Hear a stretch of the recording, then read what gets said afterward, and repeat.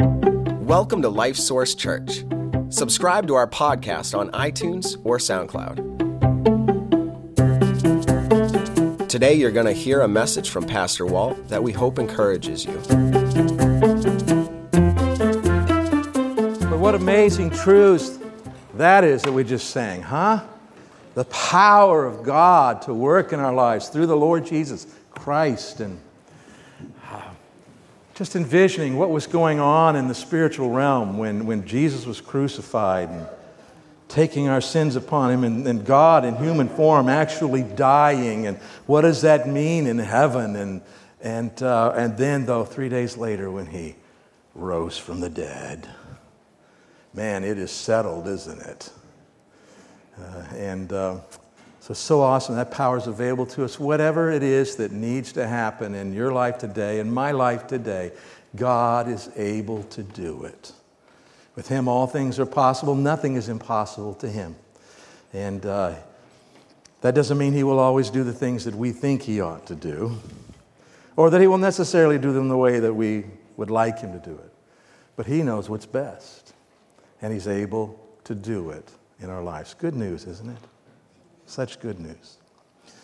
Well, the beginning of this year, I don't remember exactly, but someplace toward the beginning of the year, it just became real clear that my father needed to live in a different place than he's been living. He's been in assisted living, and his dementia has increased to the point to where he just doesn't do real well in that environment. And so it became clear to me and to the place where he was living, and so we began this process of trying to find a place for him that will work for him and also that he is able to be in because of financial reasons. And so it kind of became clear that the Soldiers' Home out at Holyoke would be really good for him. And so I applied and sent the information out there and waiting. And then back in May, in essence, they accepted him. And they said, okay, we want to do an assessment. Bring him in, we want to do an assessment because we want to know where we need to put him and all that kind of stuff. But by the way, here's another whole packet of stuff to fill out. Who loves paperwork? You can make a lot of money, Diane, I bet you, if you do the paperwork for people, okay? Man, it's crazy. Filling it out, trying to find it, and so we had this whole process, and I finally got that done. It took a couple months to gather that, because I had to have the government send me stuff that they had archived someplace that isn't in a computer, all this kind of thing. And so it's waiting, and then finally on July 25th, Thursday, we had an assessment and went and they assessed him, and good to go, and everything looks just like we were thinking it would be a good place for him. It's affordable for him, all of these kinds of things. And then they said, all right, so we're all set. And I said, okay, so when? And they said, well, we usually say 1 to 2 months. But the reality is it could be 2 weeks, could be 10 weeks. We don't know until a place opens up. Okay. So 2 weeks came, and I thought maybe we'd be the 2 weeks. But we weren't the 2 weeks one. 1 month came, and we weren't the 1 month one. 2 weeks came, or 2 months came, and we weren't the 2 months one. And I started posting on Facebook our prayer page saying, guys, could you pray? Because where he's at, in order to protect themselves in case something goes wrong with him, or they had begun the eviction process, and I'd actually talking to lawyers now, because October 17th, he had a court date. This is, I'm just getting... And then this last Wednesday, I got a phone call. They said, we got a bed for him tomorrow morning. So thank you to all of you who prayed. I appreciate that so much. And what's interesting now is, yay, it's fine. I got the phone call. It was funny because the lady on the other end, she says, hi, is this, Walter Graham? Yes. Well, I'm calling from the Soldiers' Home because we have a bed. I was, praise the Lord. And she goes, oh, I guess you would like to have the bed then. Yeah, I talked to her about that a little bit. Anyway, but then I get the packet about that stuff. And now I have other questions and silly concerns. I shouldn't be concerned. Does God have this figured out? Yeah. Even if there's going to be some difficulties, God's got that figured out. I need to remember that. But what hit me was this. It's like way back when they first called and said, yeah, okay, yes, we have him, fill out the packet. We want to do an assessment. He was accepted. All right? But then we had this time process of going through this process to get everything in place. And then tomorrow is the day. And it reminds me, we're talking about the gospel. That the gospel is such good news, but we tend to think that the gospel is this point in time. We think the gospel is that first letter that I received from Soldiers Home saying, okay, he's accepted, but now we need to do this assessment. So let's just review here. We talked about a few weeks ago the fact that as a believer, I can say this, that I am saved from the penalty of sin. April the 4th, 1975, between 9 and 10 o'clock at night, I opened up my heart to the Lord Jesus Christ and said, I am a sinner. I know that I've sinned against you. My sins have separated me from you, God. And if I die like this, I'm headed for hell. That's what I've earned. But I believe that what the Bible said, that Jesus, the Son of God, lived a perfect, sinless life. When he goes to the cross and dies, God the Father put all of the penalty for my sin on him. And somehow he dies paying the penalty for my sins and rises again from the dead. And he says, if I'll just acknowledge my need to him, that I have sinned, and my way is not the right way, and I can't fix this problem, and I turn away from my own ways and turn to the Lord and say, okay, God, I trust you for what you did for me in Jesus. Called receiving Christ as Savior. And then when I did that night, that very moment, every sin was forgiven. How many of my sins did Jesus die for? Okay, so let's see, 1975, I'm still 19 years old. So I had 19 years, since. What about all the years since then? Did Jesus die for those sins too? Okay, and so what about all this? I try not to commit a lot of sins, okay? Just to assure you, in the past, I try not to, okay? But the truth is I'm going to sin again before I die at some point, right? Did Jesus die for those sins too? Okay, so let's understand, it's that moment I received Christ, the penalty for all of my sins paid forever. I will never be unsaved again. God himself moved in and put life in me deep down inside in my spirit. His life, eternal life, okay? And this was like, for me, it's like that paperwork that my dad received saying, okay, come, we accept you. All right. Now the problem the deal was, now fill out all the paperwork again. Go through this whole process. And what I feel like is in our life, so we think gospel, good news, by the way, is it good news that our sins are forgiven? Is it good news that we have eternal life? If this life was over, yeah, good news that God moved, yes, it's all good news. But it's bigger than that. This isn't just it. Then we begin living like people who have been saved. And boy, is that a process, because if you haven't figured it out yet, sin did a real number on you. It did. The sin nature that you had deep down inside really messed with you.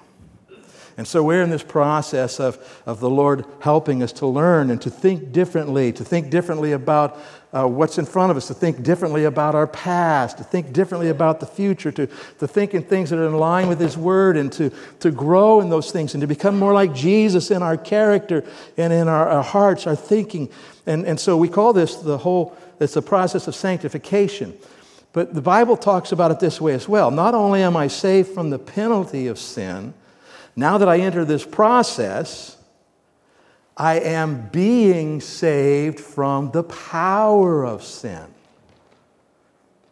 Are you with me on that? In other words, all the ways that sin has affected me, slowly but surely, sometimes fast, but God is at work changing me.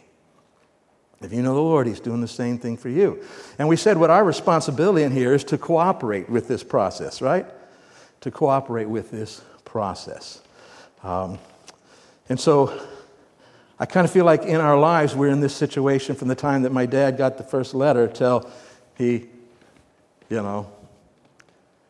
First letter assessment, he's already accepted, but now we're coming up till he's going tomorrow.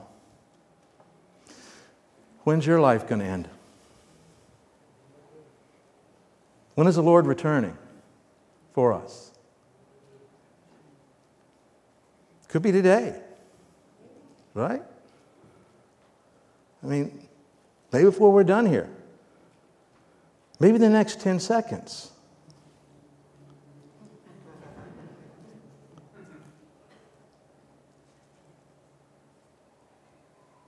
Not yet. That's right. So, but he is coming, okay? And so here's the reality. Over here, my sins are forgiven forever. I have eternal life. He's come to live within me, not letting go of me. Since then, for me, since April 4th, 1975, he's been at work in me, changing me. And when I've cooperated with him, it works real well. And when I haven't been so cooperative, it hasn't worked so well. But I'm being changed slowly but surely. I'm not the person I used to be, and that's a good thing. It's been changing. But there's going to come a point in time for me and for you where either I take my last breath or the Lord returns for us and takes us up. We're going to talk about this morning. But there's coming a day, with respect to the gospel, that I will be saved from the presence of sin. All sin will be gone. And we don't even know what that is like, do we? You have never lived a moment in your life when you have not had the burden of sin, either in your thinking, in your heart, in your body. You've never had a moment when you didn't have that. We don't know what it's like. But I tell you what, when it's gone, I'm going to think it's good. And so are you. You know?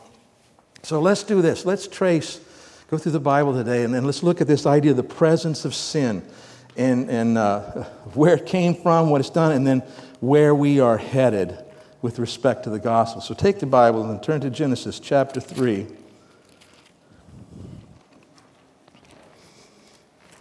And we're going to look at a bunch of scriptures today, so I really encourage you to follow along. If you don't have your own Bible, there's Bibles under the chairs there, and the page numbers for these passages will be on the screen up there behind me. Genesis chapter 3. Story of Adam and Eve. Satan has come and in the form of a serpent lied to them, tempted them. They have believed the lie, and now they act on it. So let's start in verse 6. So when the woman saw that the tree was good for food, and by the way, before we go to this, was there any sin in Adam and Eve's life at this point? No sin. They didn't know what sin was. And as far as experiencing it, they didn't. So when the woman saw that the tree was good for food, that it was pleasant to the eyes, and a tree desirable to make one wise, she took of its fruit and ate. She also gave to her husband with her, and he ate. Then the eyes of both of them were opened, and they knew that they were naked, and they sewed fig leaves together and made themselves coverings.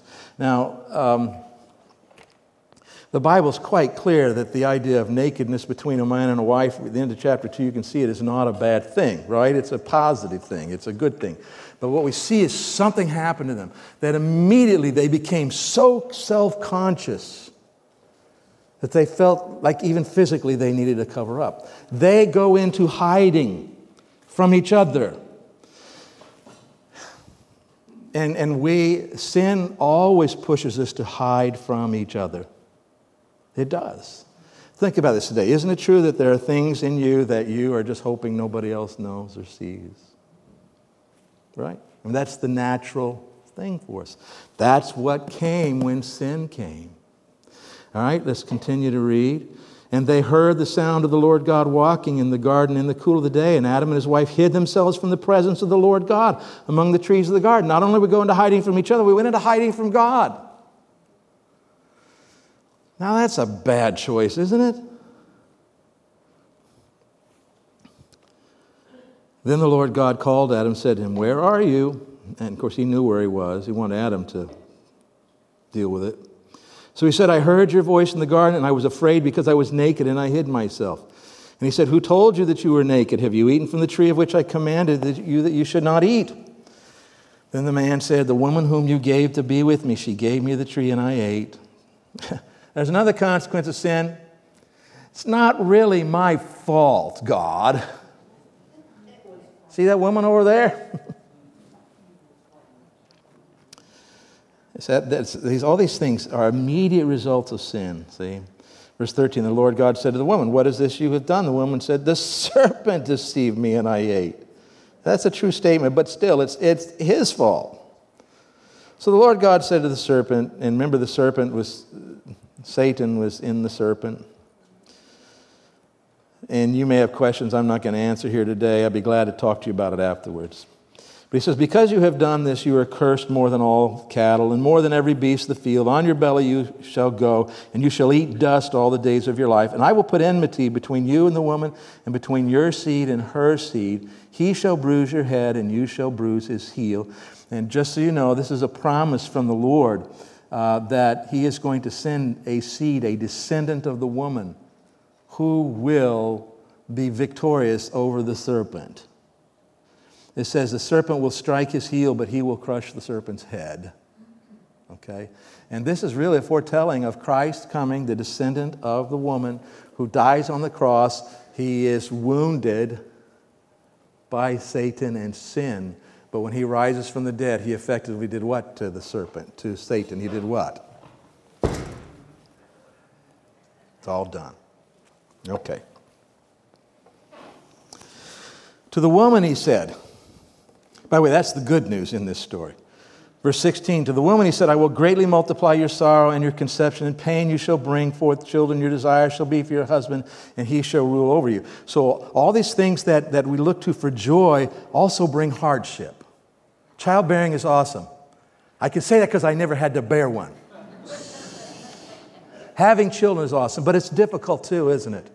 So there's heartbreaking things that go along with it. In this relationship between man and woman, which God intended to be so open and intimate and wonderful, he says here now it's going to be problematic. It isn't going to go the way that you want it to go.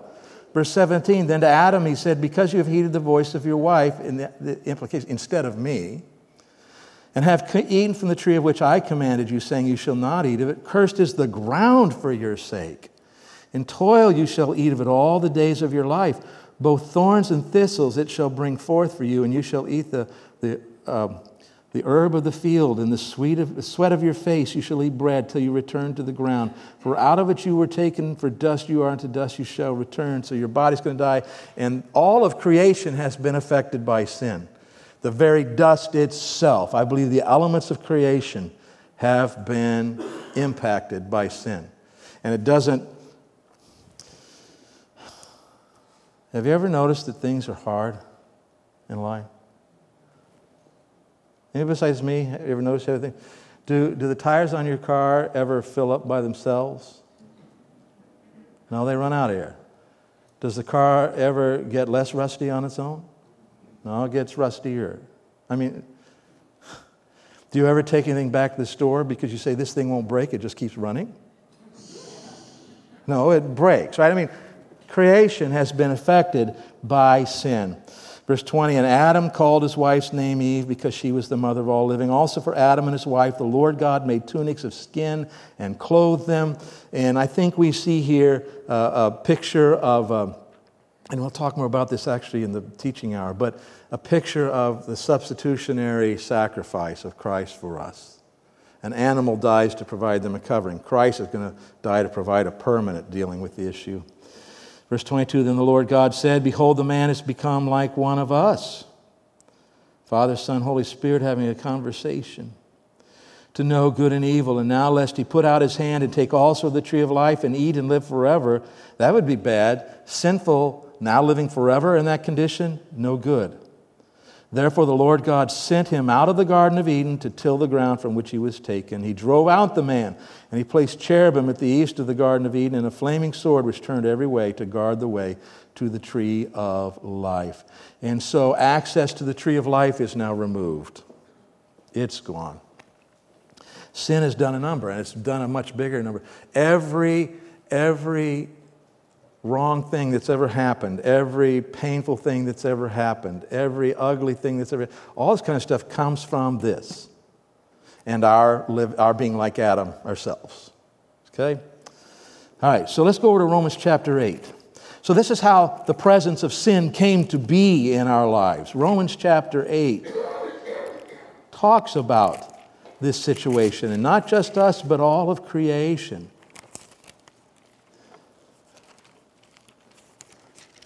Romans 8. Let's start in verse 18. He says, "For I consider that the sufferings of this present time are not worthy to be compared with the glory which shall be revealed in us." So all this stuff we're talking about, he says, yeah, we can get discouraged by it. It can seem hard, but like he says, it's nothing compared to what God is going to do for us. Don't let this bother you so much now, because I guarantee you there'll come a day when it won't bother you at all. Okay? Verse 19, "For the earnest expectation of the creation eagerly waits for the revealing of the sons of God." So what God is going to do in our lives, he says, somehow or other creation is also waiting for this. "For the creation was subjected to futility, not willingly, but because of him who subjected it in hope." But the creation was subjected to futility. If you say something's futile, what do you mean? It doesn't work, right? What's the point? I can't get this. Isn't the way it's supposed to be. It's futile. And so when the curse of sin, that's how we talk about it, was placed on creation, as we read back there in Genesis, all of creation is operating like this now. Let's continue to see what he says about it. 21, "Because the creation itself also will be delivered from the bondage of corruption into the glorious liberty of the children of God." So wait a minute. So we're saying there's coming this future day when of course, if I die, this won't happen with creation, but when the Lord returns for us and begins this process, it will. And that creation itself is also going to be eventually freed from the presence of sin. And that really matters for a lot of reasons. Let's continue. Verse 22, For we know that the whole creation groans and labors with birth pangs together until now. Not only that, but we also who have the first fruits of the Spirit, even we ourselves groan within ourselves, eagerly waiting for the adoption, the redemption of our body. Okay, just a quick review.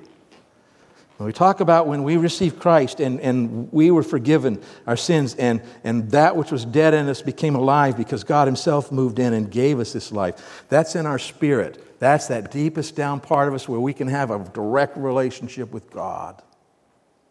And forever changed, saved. What? I said, I am what? Saved. It's all done. Now my soul, my mind, my will, my emotions, my personality, so messed up by sin, we're in process. It is in the process of what? Being saved. And I've taught you this about our bodies. Our bodies have no morals. Our bodies don't. Our bodies like what feels good and don't like what doesn't feel good, right? Are you with me on that? You guys look at me like maybe I'm the only one with a body like that?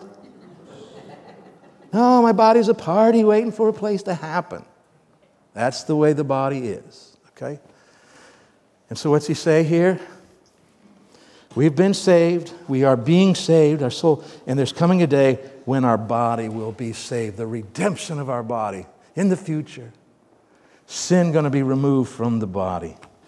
All right, let's go one chapter toward the front of your Bible, chapter 7. And so this is the situation we find ourselves in now.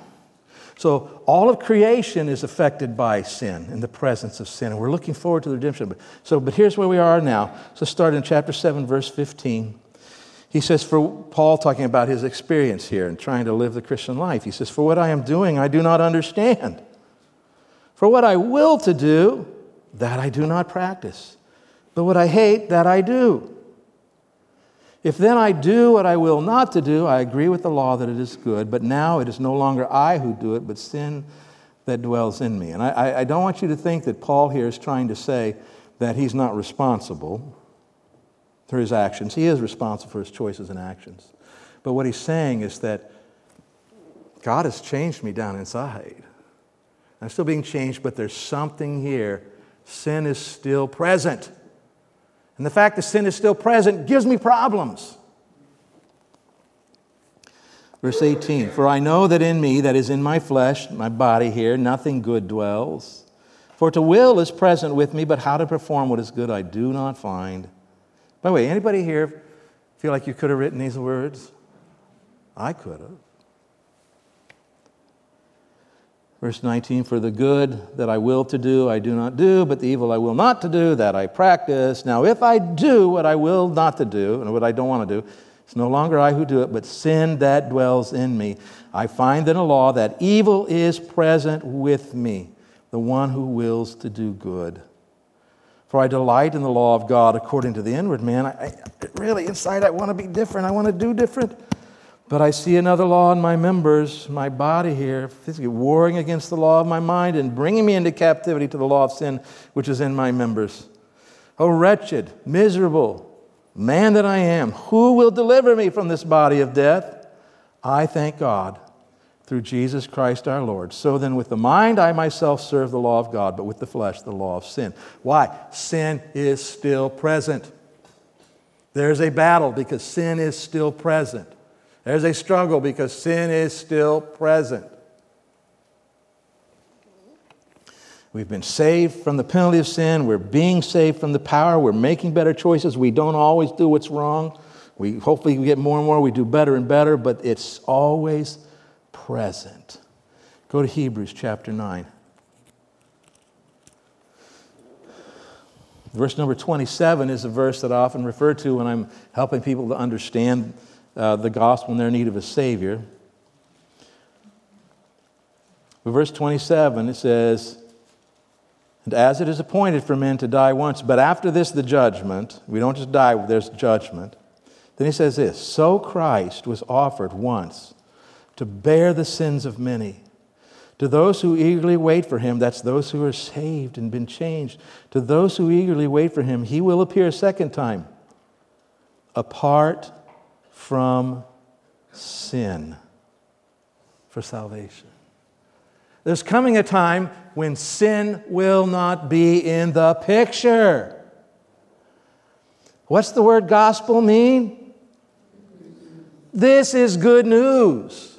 There's coming a time when sin will not be in the picture. When Christ returns, we have this new experience from him, separate from sin. Our bodies will have been saved. Praise the Lord for that. I wonder what kind of new body I'll have.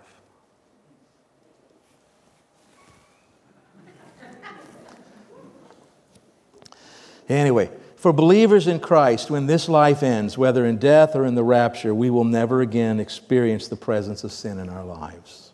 Isn't that good to know? So, Marion, when Bob passed, all of a sudden there was no sin left. Gone. He's never going to experience sin again.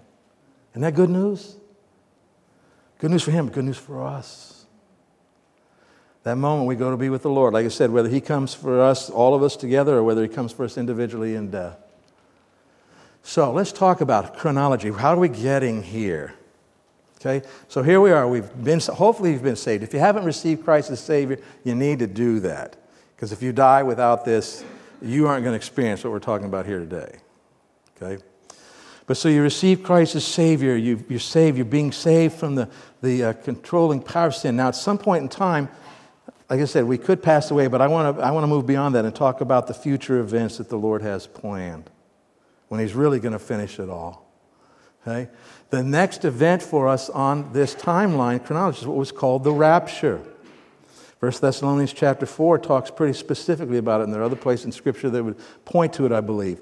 But it's where God, the Lord Jesus Christ, comes down from heaven and calls all of us who know him and all of those who have known him out of the graves, and if we haven't died directly, up to be with him. And we are changed. At that point, we will be changed. You don't get to take this sinful body to heaven. Yay! You don't. You won't want to. You're going to get a different one. A new one, a changed one. Jesus had a new body. Okay? So, we're going to get this new resurrected body. So that is the rapture. And then the Bible, in fact, let me pull this back here. I'm going to borrow the other timeline, okay? We're setting up a new timeline here. So we don't know when this is going to occur, but the rapture is this next event that lies on the end times calendar here. The rapture. When the rapture occurs, we go to be with the Lord and with all others who've believed with him in heaven. And on earth, there's 7 years of what is now called the tribulation or the Great Tribulation. 7 years in which Satan will have a much freer reign, and he's going to do his thing, but God is also going to be judging the earth and judging sin. And many people in this process will come to know the Lord in this process. They'll come to understand the gospel because the Lord has made provision to have preaching in this time. But so it's going to be not a good time. It's all going to happen. But so at the end of this 7-year period, the Lord comes back, this time not just in heaven, but to the earth. This is what's called the second coming of Christ. He came the first time back there in Jerusalem, in Bethlehem. Now this is the second coming. He's coming back to earth. And when he comes back to earth, we come back with him. Okay? And he settles everything at that moment. Anybody who has not believed, who does not believe, who does not trust, will have died at this point. And there will be people who have come to faith who have not died. Most people who come to faith during the tribulation will die. But not all of them. Some will still be alive when the Lord returns. And then they will live on. So I'll catch up with you here, wherever your brain's going right now. So the Lord has returned, and now he sets up his kingdom on earth. As we look at the Word and what he's promised to his people, and particularly to the Jewish people, he has promised an earthly kingdom in which he will reign. A descendant of David will reign. Jesus, a descendant of David, will reign on earth. Okay? And it says that we will come back and we will rule and reign with him. We're going to be working for the Lord in this. There will be people still on earth who have not been changed. They will marry. They will have kids. Those kids will be born. They will need to receive Christ as Savior. Or not. They might not, but they will need to. And so the world will be repopulated. We'll be serving the Lord down here. So there's still some presence of sin in this point. Let's look at Revelation chapter 20.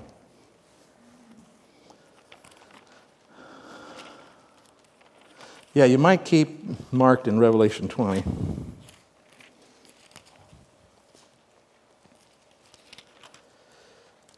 It says, "Then I saw an angel coming down from heaven having the key to the bottomless pit." And this is right after we have returned with the Lord and the rebellion's been settled.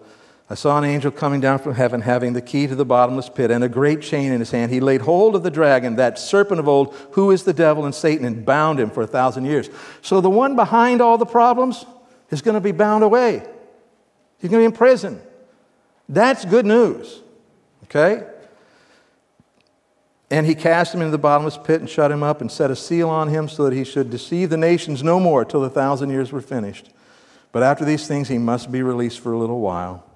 And I saw thrones, and they sat on them, and judgment was committed to them. Then I saw the souls of those who had been beheaded for their witness to Jesus and for the word of God during the tribulation, who had not worshipped the beast or his image and had not received his mark on their foreheads or on their hands.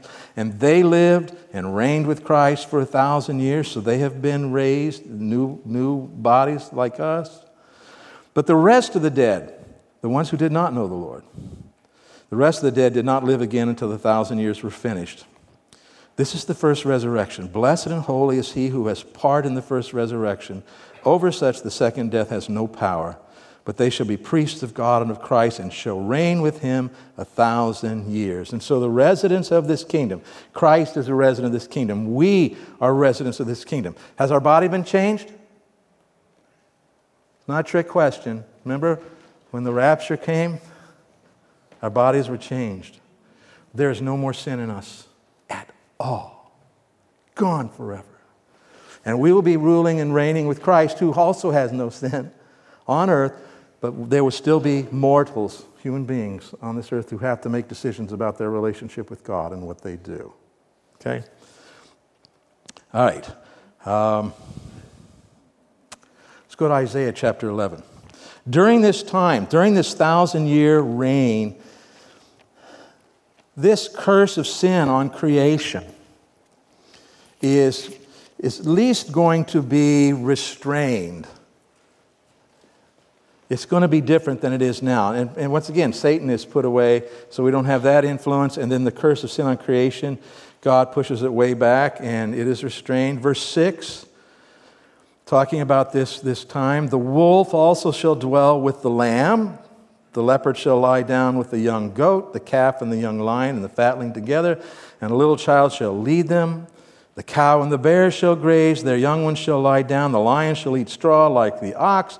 The nursing child shall play by the cobra's hole, and the weaned child shall put his hand in the viper's den. They shall not hurt nor destroy in all my holy mountain, for the earth shall be full of the knowledge of the Lord as the waters cover the sea. So, will that be nice? A bunch of years ago, our son Matt had chickens. Chickens in a penned-in area in the backyard. Well, the chickens managed to get out off and on. Well, one morning, just about the time it's just starting to get light outside, I hear something like that. I wake up and I get up and I look out, and there's this trail of feathers across the backyard. And one of the chickens is missing. The chicken and the dog down the street will get along. So I'm saying, things are going to be different. The child will be safe elsewhere. We're not going to take the time right now because we just don't have the time. But the lifespans will be increased. Because once again, sin is being restrained. Let's go to Revelation 20.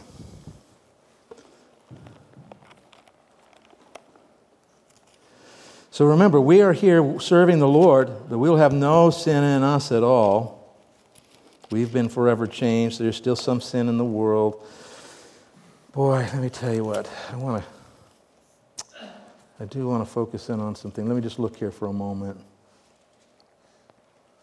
So just know there will be a final rebellion. I'm going to say the time. There will be a final rebellion, as the Bible talks about. Those who in the world who have not chosen to believe in the Lord as Savior will follow Satan's rebellion, and then that rebellion will be put down forever. And then we have a promise. Go to 2 Peter chapter 3.